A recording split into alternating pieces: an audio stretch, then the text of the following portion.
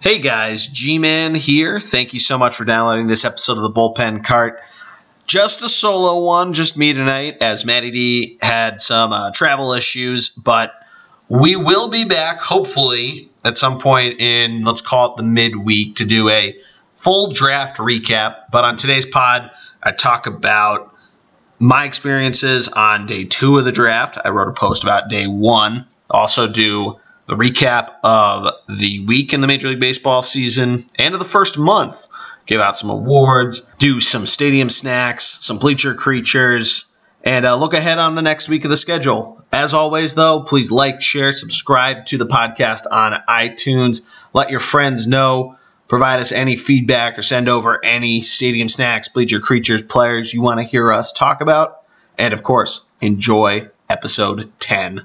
Welcome to episode 10 of the Bullpen Cart, presented by ThunderblogSports.com. I, of course, am Jordy Cannell, the G-Man here. Matty D, unfortunately, has been traveling all weekend, so he's unable to do tonight. He was supposed to, but he, of course, got caught up in all that Northeast Corridor traffic, which, if you live up here, you know exactly what I'm talking about. But so doing a solo pod tonight. But this is episode 10, which is pretty awesome. Technically episode 11 in the feed. So just a little housekeeping note. If you're unaware, we primarily do these baseball-focused episodes, the Bullpen Cart, within the feed, the Bullpen Cart feed on iTunes.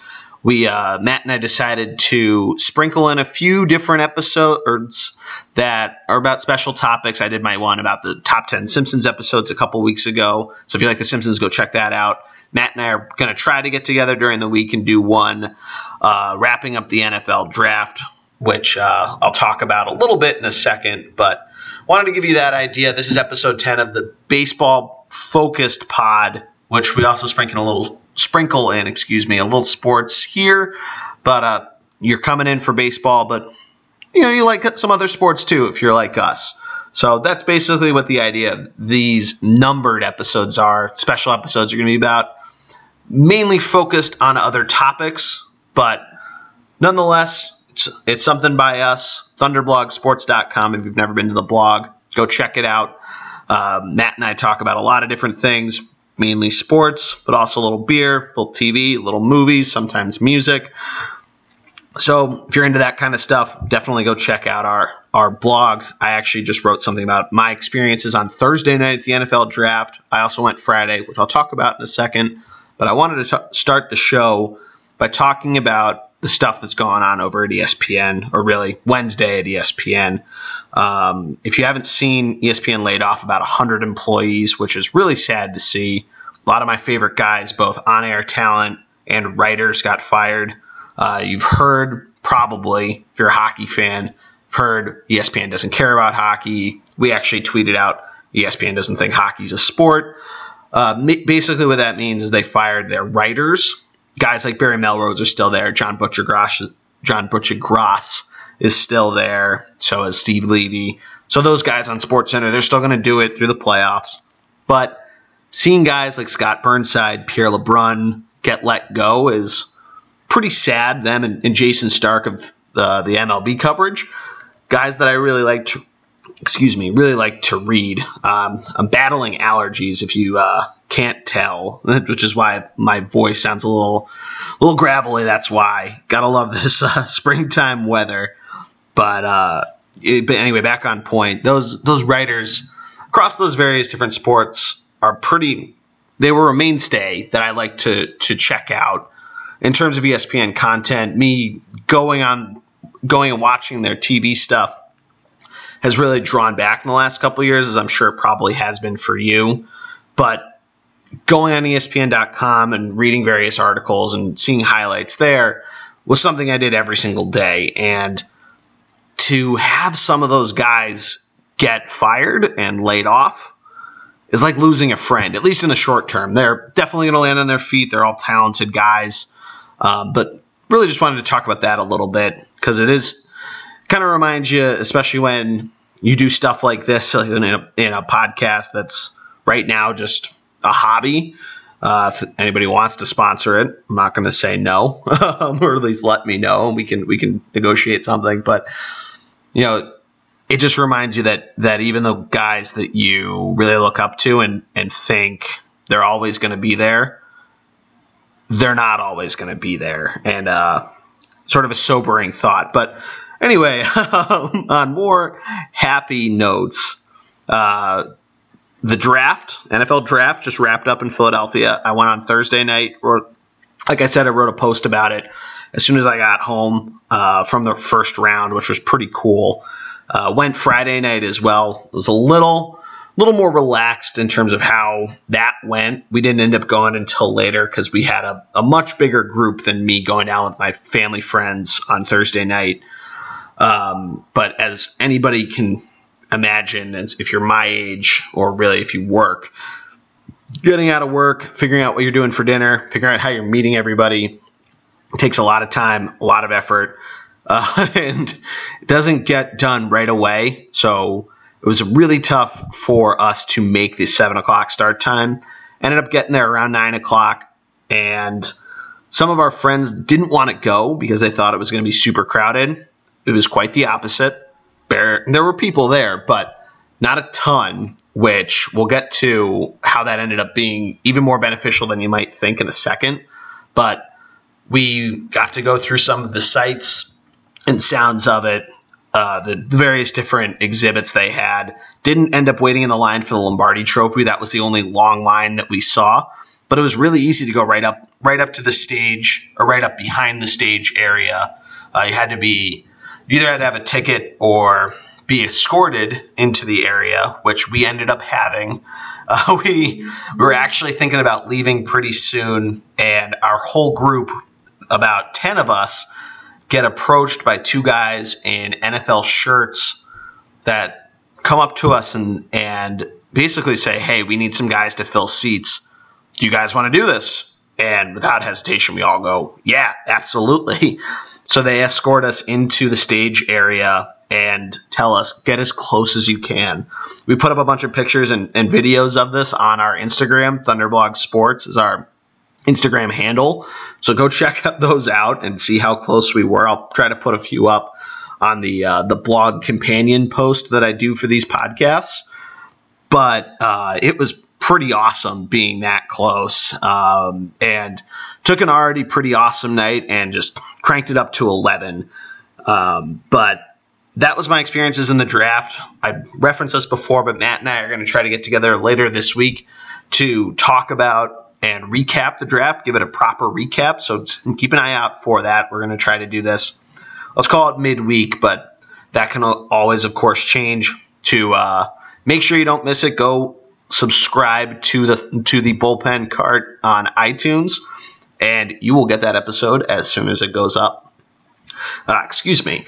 But one thing I did want to talk about on the draft, and this is how we're going to get back onto baseball, calling it cross sports, is one guy, and it's actually not even a part of the draft, but Trey Griffey, who is the son of my favorite baseball player, Ken Griffey Jr., became an undrafted free agent signing for the Indianapolis Colts. Trey Griffey plays wide receiver, which was a position the Colts did not draft. So basically taking a flyer on this guy, seeing if it can work out. If you play fantasy football, you know that core that they have at receiver. So he might be, another, a guy deeper on the depth chart if he makes the team. But that was pretty cool to see. Figured I wanted to include that to get us back into baseball.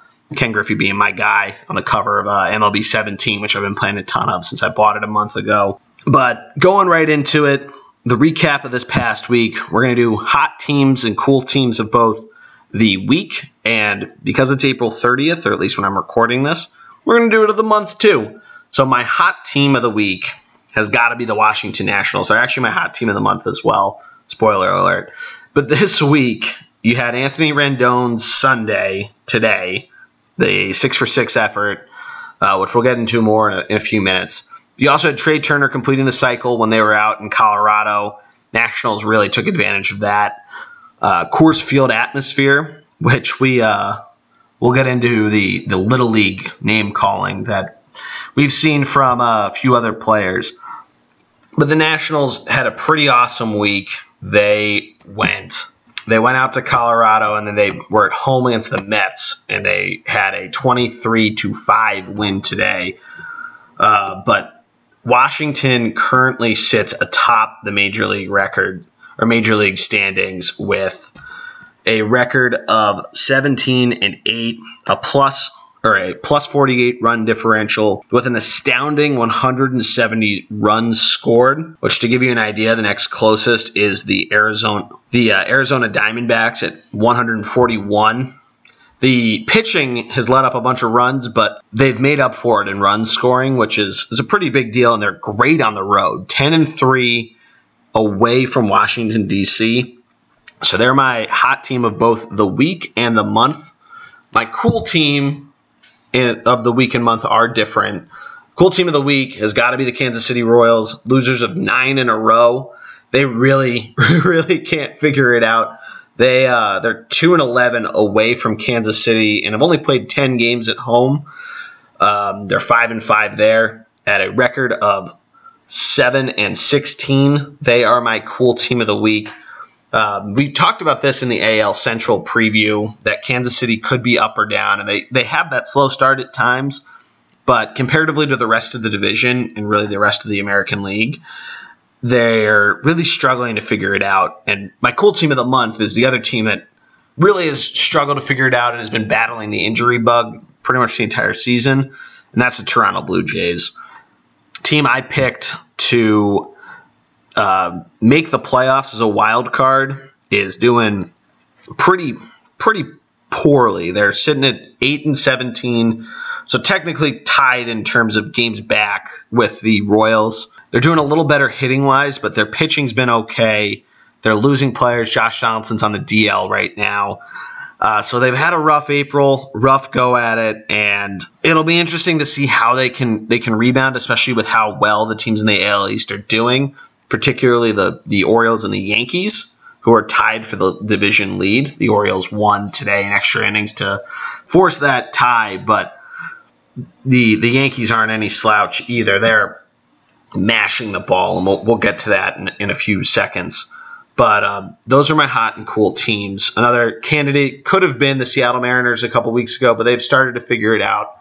They are sitting at 11-15, and they're right in the mix with the A's and the Rangers in terms of the bottom of the West, and only 5.5 back of the Astros. They've really stepped it up since starting out on a really, really slow pace, but they're moving along, so they at least got a most improved award for the second half of April.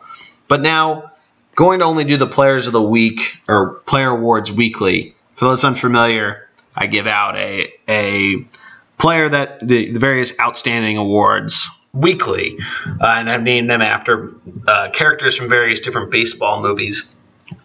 So the first one is the Roy Hobbs MVP of the week. Roy Hobbs, of course, being from The Natural, but that's got to go to Anthony Rendon. He's had a great season to start, but going 6 for 6, like I talked about, 3 homers and 10 runs batted in. He is just really killing the ball, and he is certainly a prime candidate for player of the week. He really, really is killing it. Then moving on to the Billy Chappell Cy Young of the week. Billy Chappell being Kevin Costner's character in the movie For the Love of the Game. For that, I'm going to give my award to Ivan Nova, if you remember that name, from the Pittsburgh Pirates. In 2 starts this week, he threw 16 innings, only let up 1 run, got 2 wins, 14 strikeouts, posted a .5 whip. And like I said, I got those 2 wins for the Pirates, which is pretty awesome. That's 7 hits and 1 walk to get that half whip point, which is amazing, and a .56 ERA. But Ivan Nova, if you remember, he used to be a Yankee. Had some struggles and disappeared for a little bit and has really reemerged on the Pirates. Pirates having a pretty good week and have been doing pretty well themselves. They're no slouch in the AL Central. even though they're currently sitting in last place. But they're coming back around, especially with the way that the Reds and the Brewers have continued their season. They started off pretty hot, which Matt and I talked about in terms of our surprises a couple weeks ago. But the Pirates are turning it around. They played the Cubs this week, so that always kind of throws your record off when you're playing the Cubs. They've regained first place in the Central, but certainly no slouch, just despite being tied for last in your pretty great division, or at least great for the month of April, are the Pittsburgh Pirates. But moving on in terms of awards, going to look at the Henry Rowan Gardner Rookie of the Week. For those of you that don't know and haven't seen Rookie of the Year, Henry Rowan Gardner is a 11-year-old who, after a freak accident, has a $1 million arm. And if you haven't seen that movie, go watch that as soon as you finish this podcast. But my Rookie of the Week, and the reason why I'm talking so much, is pretty easy to pick. It's Aaron Judge. Guy is absolutely killing the ball. Hit a lot of home runs. He tied the rookie record in terms of rookie home runs for the month of April at 10 as part of a New York Yankee offense that, as Greg the Prophet Piatelli called, is doing really well. They're tied, like I said, for the lead in the American League East, and if they hadn't lost today in extras to the Orioles, they'd probably be, or they would be, up 2 games to the Orioles for that division lead. But Judge is an easy pick for that award, and if you don't have him on your fantasy team and he's available, go get him. It's really easy to do, or it should be at least if he's available. But hit the waiver wire, submit in your auction bid, depending on when your waivers are. Mine are on Saturday nights, which I always forget, which stinks.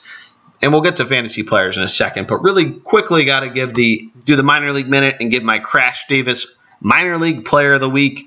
Basically, what I like to do is look at one league and focus in there. We've covered the 2 AAA leagues, so I figured move down to AA. Going to look at the Eastern League, which is where the Phillies, Yankees, Red Sox, Pirates, Nationals, a lot of those Eastern Seaboard teams play. Or their AA teams, I should say, play in that general area: Ohio, Pennsylvania, Virginia, New York, some Connecticut, little New Hampshire, but really focused in on that part of the Northeast. So looking at this is a 2-division league of each division having 6 teams, and the lead of the East is the Trenton Thunder, the Yankees AA team, and in the West is the Pirates AA team, the Altoona Curve. Other teams to look out for: the Red and Fightin' Phils, the Portland Sea Dogs, the Phillies and Red Sox teams respectively, the newly named Binghamton Rumble Ponies, who are the Mets AA team. They used to be the Binghamton Mets, and their stadium, NYSEG Stadium, pretty fun time if you're ever up there. You also got the Erie Seawolves and the Bowie Bay Sox of the Tigers and Orioles respectively, or Bowie, Maryland. It's spelled Bowie, like David Bowie. And I recently learned it was pronounced Bowie, so there's your fun fact for random towns and how you pronounce them. But my Crash Davis, who is the catcher in Bull Durham, minor league player of the week is going to be Jason Kryzan of those Erie Seawolves, the Tigers AA team. Kryzan has only played 14 games, but he's batting .393 with 4 homers and 14 ribbies. Most teams have played about 20 games. For us Phillies fans out there, the guy to impress your friends if you want to talk about Phillies minor league players. On the Fightin' Phils is the guy Andrew Pullen, who in 19 games is batting .342, 5 homers, and 15 ribbies. He's a left fielder. So, as you might know, we are currently looking for a long-term solution there. Howie Kendrick, of course, being on the disabled list. So, he's probably not Major League ready, but that's certainly a good sign to see. But moving on to the jar of Billy Beans, which are basically fantasy value players. The way that I like to look at them, I pull up my Yahoo Fantasy League, look at low-owned players who are playing pretty well, and just give a couple recommendations there. If they're available in your league, they're probably worth picking up.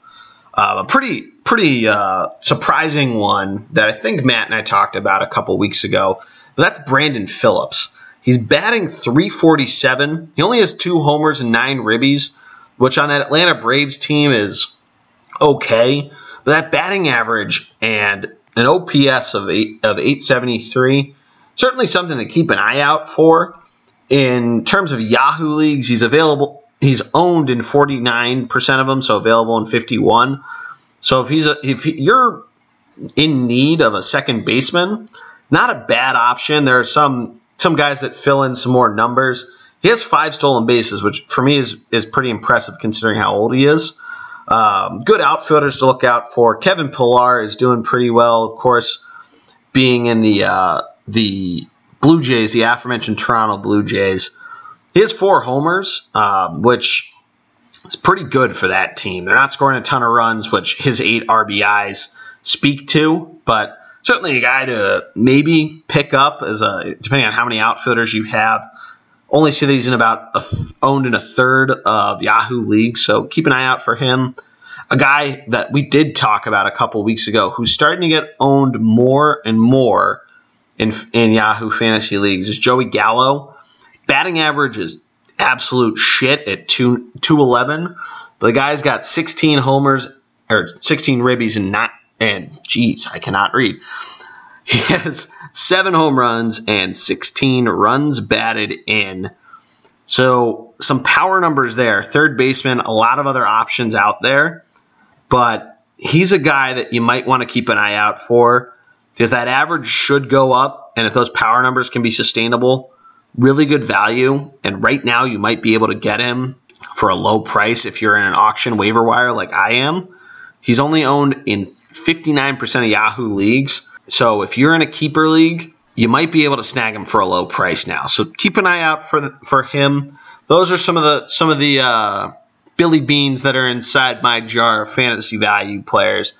If you have any recommendations for players of the week, whether they be most valuable players, batting or pitching, minor leaguers, if you live in a minor league baseball town, you want to hear me talk about your team, or if you have a fantasy guy that's been killing it for you and your friends are pissed off that they didn't even think about getting him, send it over to us. Facebook, we're the Thunder Blog. Thunder Blig on Twitter. That's Thunder BLG in terms of the Twitter handle. The aforementioned Thunder Blog Sports Instagram account. Send it over to us. We'd be more than happy to give you a shout and talk about your recommendations because we love to hear from you guys, and any feedback that you have is always appreciated. For those that are the longtime listeners, now that we're in the double digits, of course, you guys have been great. And anybody that's new to the podcast, welcome. But moving on to one of my favorite parts of the week, Phillies talk. Phil's had an interesting week. Rained out Monday night and then technically swept the Marlins. They won both games, but the first game was rained out, so I don't like to think of it as a sweep, but the Phillies called it that, and I guess technically they didn't lose a game. But they completed a 6-game winning streak and then went on the road Thursday out to L.A., and L.A. didn't go so well. They lost both Friday night and Sunday night and started to come back a little bit, could not complete it, and it looked like the reverse was going to happen to the Dodgers on Saturday night. Phillies were up 5-1 and ended up blowing that lead in the 9th inning, lost 6-5. And it was tough to see that. Still weird seeing the Phillies play against Chase Utley. He did pretty well today against them. That game last night stings. The Phillies, we've talked about this a little bit, of them looking for a permanent closer. It looks like Joaquin Benoit is going to be their setup guy, which has been great so far. He's had a lot of scoreless innings, a lot of goose eggs, but it's the closer needs to be figured out, and it's not something where we're expecting the Phillies to be in playoff contention this year, nor is it something that, with all the TV money when they decide they want to spend, can't necessarily be fixed that way. Somebody might hit the market, and if you want to spend the money there, you could. I know a few of my friends disagree on that philosophy. Joe Solly is the big proponent of that. My former Seattle friend, now in Philadelphia, he really doesn't like that. Didn't like that the Red Sox did that with Craig Kimbrell. But, if the opportunity presents itself, or even signing somebody for a little bit of a value, which I always appreciate.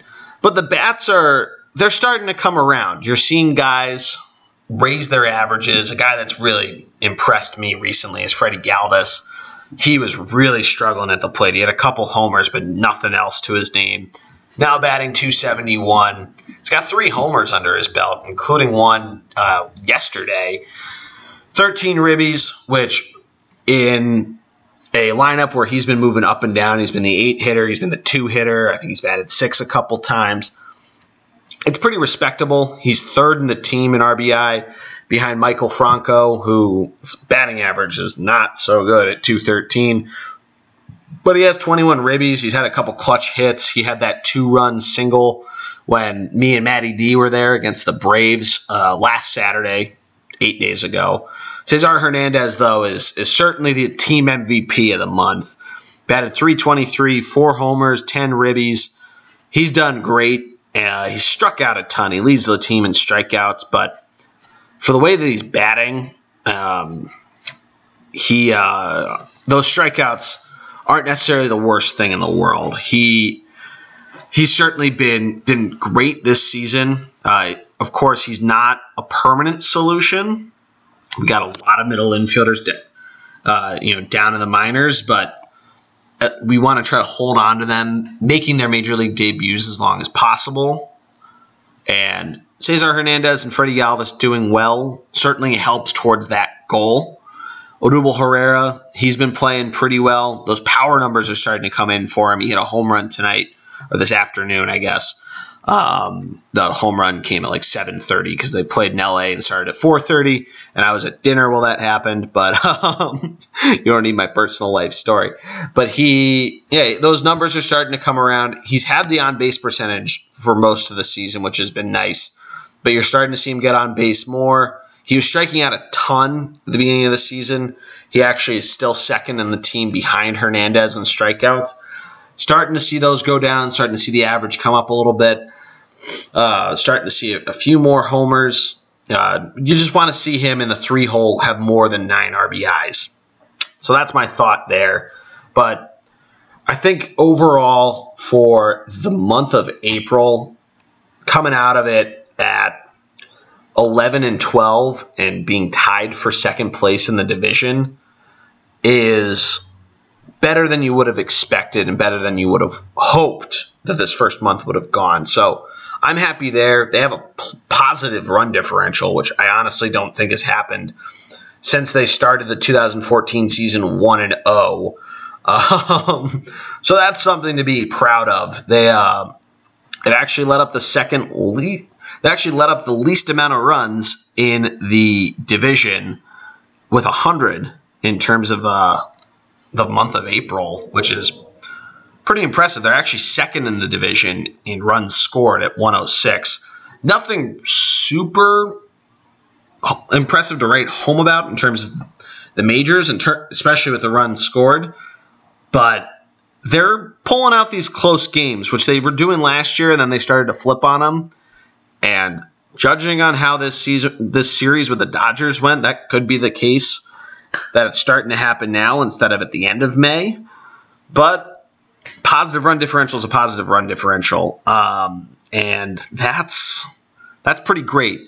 But a couple injuries that concern me are the possibility of what's going on with Aaron Nola. Greg and I talked a little bit of what's happening with Buchholz and how he's out for the season. Greg was a little more happier about it than I was. I think mainly just because he was glad to see Buchholz leave the Red Sox. But Nola's one that hurts me a little bit. he looked a lot better and was getting the job done, but it sounds like that he might be out for a bit. More on that to come. But the Phillies' week looks to be difficult, to say the least. They travel to Wrigley for a weekday series starting tomorrow. So immediately coming off a sweep against the defending World Series champs, the only thing that they have in their favor is that the Cubs are still playing right now. It's 11 o'clock Eastern time, and they play at 8 p.m. Eastern time tomorrow. So that's something, but they're still the Cubs. They play out there for 4 games, actually. 3 night games and 1 day game. I was looking at the 8 o'clock part of the calendar. But then they come home to face the Nationals. So 7 games this week, no days off, Bill Belichick style. So they'll have to get it together soon. The good news is they have Jeremy Hellickson going on Tuesday, who's 4-0, leading the majors in terms of that record.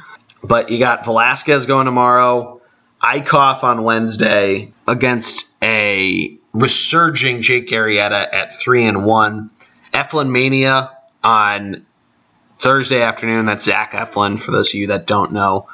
But then they come home against the Nationals, so that's something to be concerned with. Don't know how else to put it. The Nationals, especially Bryce Harper, love to play at Citizens Bank Park. So this week could be a potential 2-5 week, and I hate to say that, but I'd rather be pleasantly surprised than disappointed. But that's the Phillies week, and now I'm going to move on to everybody's favorite part of the week, the stadium snacks. For those new to the program, I look for various different unique snacks that different baseball parks around the country offer, talk about them a little bit. If I get a chance to go out there, I'm going to try them. And one place that I've never been to before in my life, and I hope to go soon, and they're actually home next week when I'm visiting the fair city of Chicago. That place is Wrigley Field, and they have something that you probably have seen, because this was on a lot of top 10 lists in terms of the, one of the best snacks out there to look out for the 2017 season. But they have they call it the Bow to the Park, which is a bao bun sandwich, which, if you're not familiar, it's a steamed bun that is usually found at an Asian restaurant. You can find them Korean, you can find them Japanese places, Chinese places. If it is specific to one, please let me know. I've seen it at a few. I don't mean to offend anybody there, but basically this sandwich made with hickory smoked pulled pork, Asian sauce, which from the picture looks like some type of ginger colored sauce, so maybe it's a ginger flavor. Not sure what Asian sauce means. If I do try it next week, I'll let you know. Pickled daikon and carrot, and cucumbers and jalapeno relish, which usually is referred to as Asian slaw. If you've had that type of sandwich before, it looks amazing. I mean, anything with steamed pulled pork, it's pretty great. And with those types of flavors all coming together, it's the fine makings of a great stadium snack. They're really light, really easy to eat.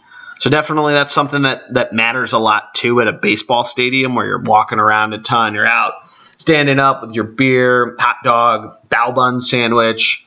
It's a little tough to eat a cheesesteak, so at a Phillies game you can get one, but you might want to eat it quickly in the outfield.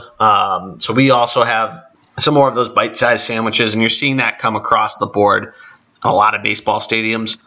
But definitely, if you go to Wrigley Field a ton, definitely you probably tried this sandwich, but if you haven't, go try the Bow to the Pork. Looks amazing. If I try it next week, I'll let you know how it is. But if you do have a stadium snack or a bleacher creature, which we'll get to in a second, again, don't be afraid to send it over to us. We'll talk about it, give you a shout out. But now on to the bleacher creatures. For those who don't know what that is we look at the fans. Those guys who might be a little too drunk or might be having a fun time at the game, or even something as simple as a mascot being fun, or, pretty cool things that fans do, whether they be just rambunctiousness or a passionate fan or a great group effort. And I have two that I'm going to focus on. One is non-baseball focus. The other is baseball. The non-baseball focus is of the Edmonton Oilers fans. For those that didn't see in the first round, the Edmonton Oilers, in their first home playoff game in 14 years, had the singer in the stands and basically sang the first line of "O Canada," stuck the mic up, and the entire stadium sang the Canadian national anthem with them. Well, they did something similar tonight for their first home playoff game at the second round against the Ducks, which they actually lost, unfortunately. But the national anthem singer sings the Canadian national anthem, then starts to sing the U.S. national anthem, the Star Spangled Banner, and the microphone didn't work. So he starts to basically wave in everybody to join in and starts yelling out, "Oh," or "Oh, say, can you see?" You don't want to hear me sing, so that's why I kept that brief. But they absolutely killed it. They sang the entire national anthem. You could see some of the players mouthing it along with them.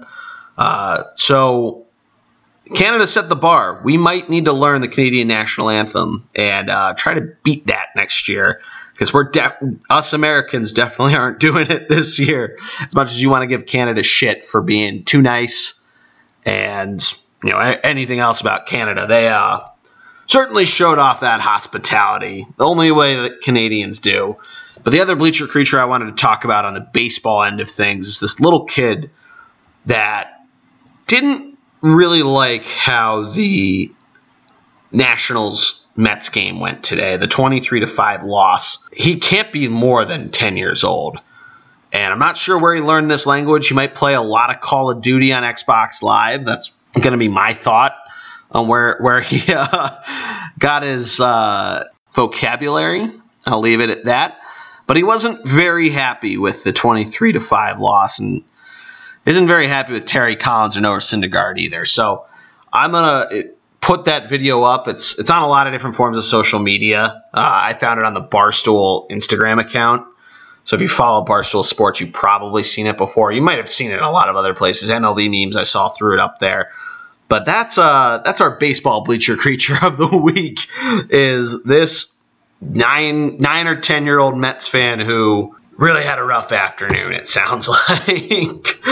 But gonna wrap things up. Gonna take a look ahead at next week for baseball. Gonna look now at the midweek matchups, and the one that I'm gonna pick out is the matchup between the Cleveland Indians traveling to Detroit to face the Tigers, specifically Tuesday night, which is Corey Kluber against Justin Verlander.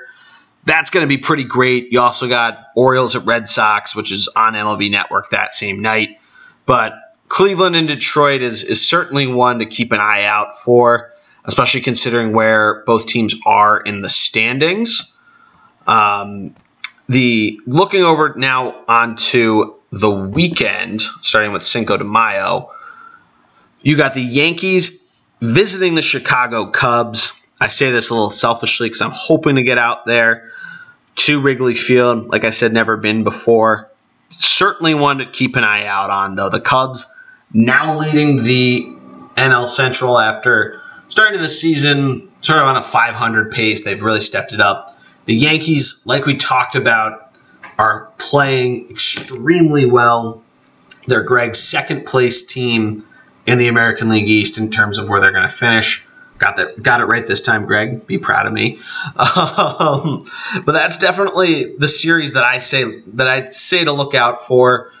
Another one is between the American League or National League West leading Arizona Diamondbacks and Colorado Rockies. In Colorado, the Rockies have had a little bit of a tough time at home to start the season. So that could be something where we see the Diamondbacks take a lead on the Rockies in terms of the standings there. But certainly one to look out for, but I'd say Cubs and Yankees is the one that you should really keep an eye out on. But that's going to do it for this week. It's a shorter pod. The ones by myself are usually a little bit shorter.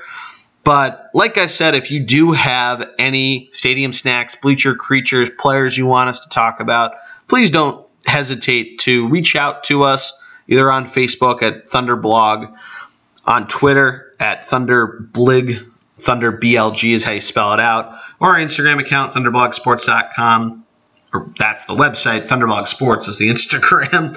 But go check out the website as well. We're probably going to have a good amount of posts coming up this week.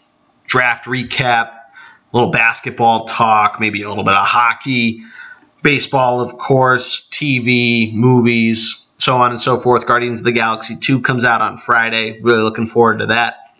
But that's going to do it for me here. This is Jordy Cannell for the Bullpen Cart. Have a good week, everybody.